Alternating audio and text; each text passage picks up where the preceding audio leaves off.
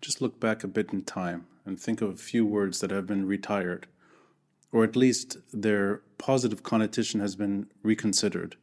The first is resilient, and I think most people don't applaud this term anymore when they think of the crisis and all that has happened to this country in the last few years. The economic pain, the brain drain, the poverty, the widespread impunity, the violence, the ongoing battles that have happened that have turned the South once again into a war zone, and the crippling pain everyone feels when they live in this country today and still consider it home, trying to make ends meet, all types of crime, all statistics that point in a bad direction. I don't think resilient is something that is looked upon anymore to define the characteristics of what it means to survive here. I think it's been retired for the right reason. So, resiliency, no. And I don't think Lebanese deserve to be resilient for decades and decades and decades. The other one, resistance, that's happened over time, and that it is, you have to be ideological to a point that you can't see anymore, you can't see in front of you, that Hezbollah is not a resistance force. And there isn't much resistance happening anyway when it comes to Israel by that group. And it is an Iranian army, a shadow army based in this country with infrastructure that extends from Iran to Lebanon to Yemen and beyond. And that is not exactly resistance. That is geopolitical survivability of a military dictatorship, which is based here. Resistance, I think, was retired already prior to October 17, prior to the economic collapse, prior to many things. I think that word has been shelved to a large degree, or if it hasn't been shelved, it's been reconsidered in that resistance is not exclusive to that group, and resistance should not be dominated by that group, and terminology here is important.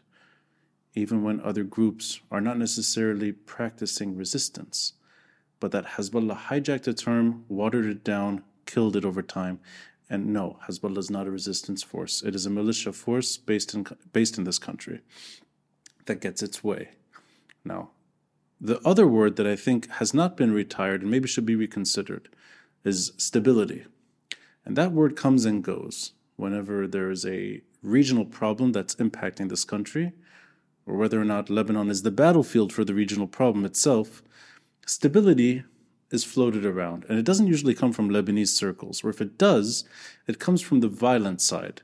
It comes from Hezbollah and friends. But in regional terms or in international terms, it's also used. And I think it's used in that it's meant to portray a positive outcome to a deteriorating situation. So, what exactly does Lebanon stability mean right now when someone like David Cameron is visiting this country?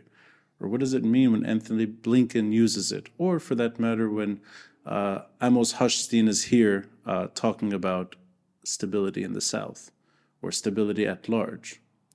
I don't think that word is best understood as positive. I think in Lebanon's case, in long term, the political consequences of stability have been felt, and they've paralyzed the country too. I'll give you two quick examples that have been hammered through on this podcast, and everyone talks about it day and night, but it's still important to bring them up. Two cases. One, an individual, Luqman Slim, murdered 3 years ago tomorrow. A round of bullets to his head, no arrests made, in a part of the country that's well understood to be under Hezbollah's security domain, no advancements made. On the contrary, shelved, like many assassinations before him. And 3 years later, no sign of anything worth talking about when it comes to that issue. It's an understanding that there will be no arrests and there will be no follow-up, there will be no justice for Luqman Slim's assassination. That's one case, and it's narrow when it comes to the wider, longer story of impunity crime, murder, terrorism, all of the above. You can take it to the largest example, which is the port blast. 3.5 years ago tomorrow. The largest non-nuclear blast in modern history, where a nation rose up prior to the port blast and once again after the port blast.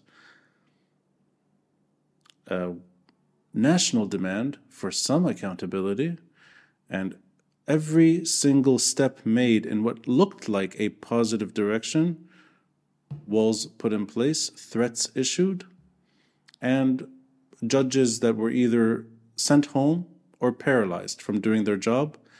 And now what looks like over time, the dismantlement of that investigation, even though it never really took off, and the end of any accountability for what led to over 200 deaths, thousands of injured Lebanese, homes destroyed,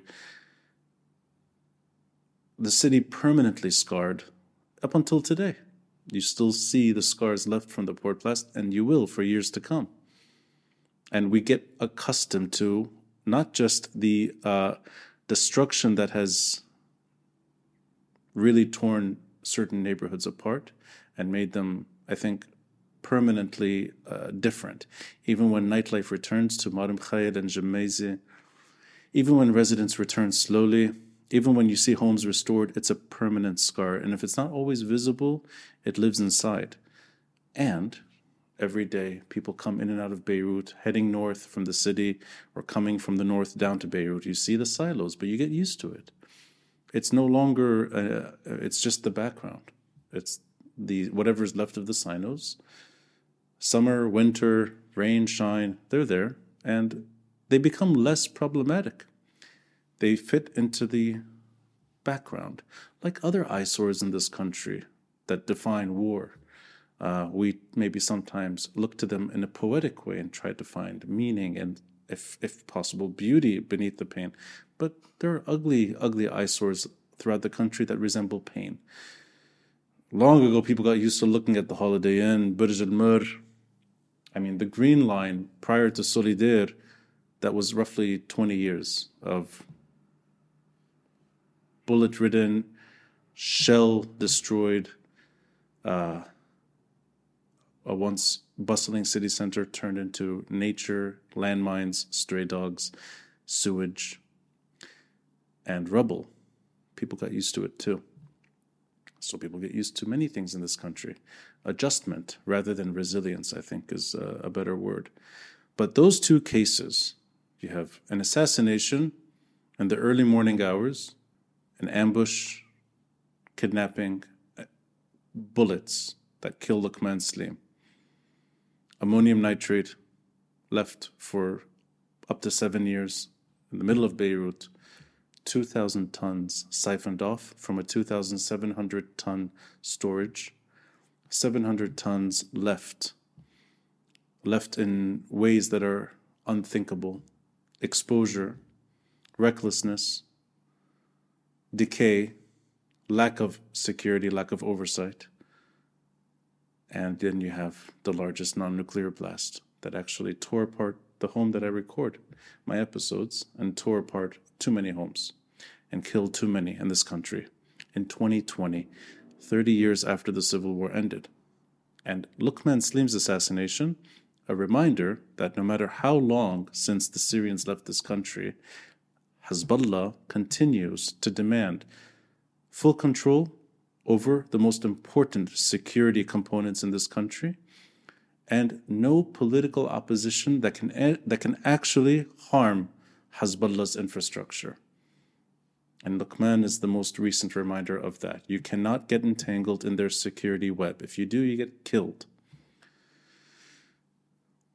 Stability, I think, now refers to calming the situation down while giving Hezbollah a pass,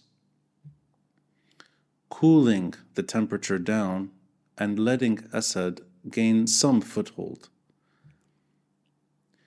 Cosmetic changes in the south in return for partial implementation of 1701.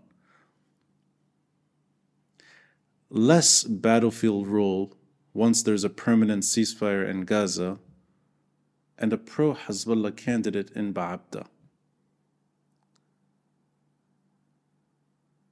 No longer any serious consideration for a diplomatic exit of Iran from Lebanon. Rather, looking at Iran as a stabilizing force. Not good or bad. More it can bring a sense of stability. In return for economic growth under that security blanket, and some softening of what looks less and less like an anti-Israel force and more like an Iranian regime preserving entity based in this country.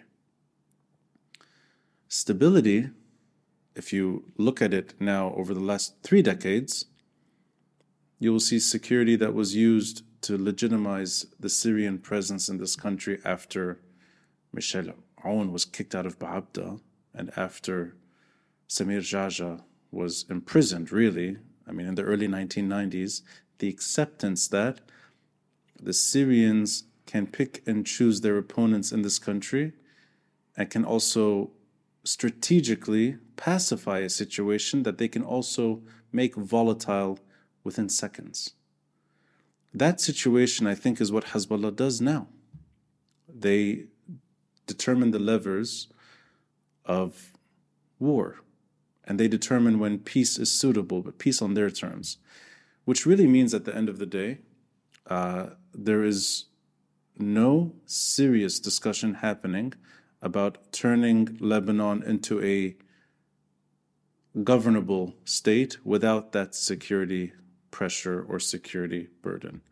Now, if you let stability reign, and if this round ends in Hezbollah's favor, and something that has already happened, which is a psychological victory that happens if you survive, in that Hezbollah did not get engaged in an all-out war with Israel, was cautious in its calculations, primarily due to Iran not willing and not eager to have another front opened where Hezbollah could be seriously injured. They come out winning the psychological battle. They have won over some minds in Lebanon, and those minds, I think, are probably so focused on Palestinian suffering only that they no longer see Hezbollah as a problem. They see it as a buffer. And that's the propaganda Hezbollah used to use in the 1990s. And too many, I think, subscribe to that idea again.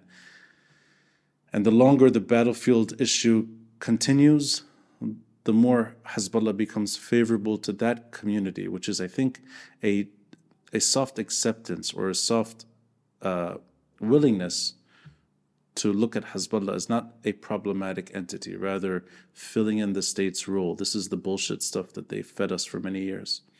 And it seeps in, not necessarily to their allies only, it sometimes seeps in to nominal opponents, but become sympathetic when there's war in the south. So stability gives them the upper hand. Politically, psychologically, it entails also that an assassination 3.5 years later, stability requires people to simply accept that once you get entangled in Hezbollah's security infrastructure, if you try to undermine it politically, diplomatically, non-violently, you get killed. It's an accepted issue now. And it's almost like that's the price you pay, and there's nothing you can do about it, which is a terrible ending for any thought about recovering a semblance of justice in Lebanon. And the other end of it, the Port Blast, where Lebanese have to accept that there will simply be no investigation done, no international action taken, no Lebanese prime minister that is willing to risk putting this issue into something that could resemble, if done correctly, could resemble something as long and tiresome as the Special Tribunal for Lebanon. The appetite is not there. The diplomatic energy is not there.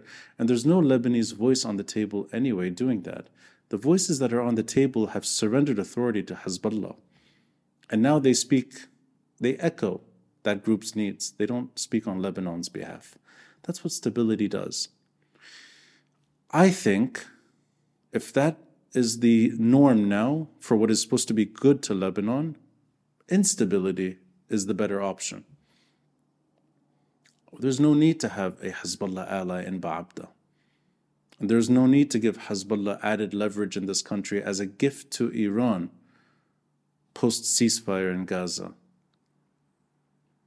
And there's no need to accept murder or ammonium nitrate or anything that keeps Lebanon as a permanent battlefield now 34 years since the civil war ended.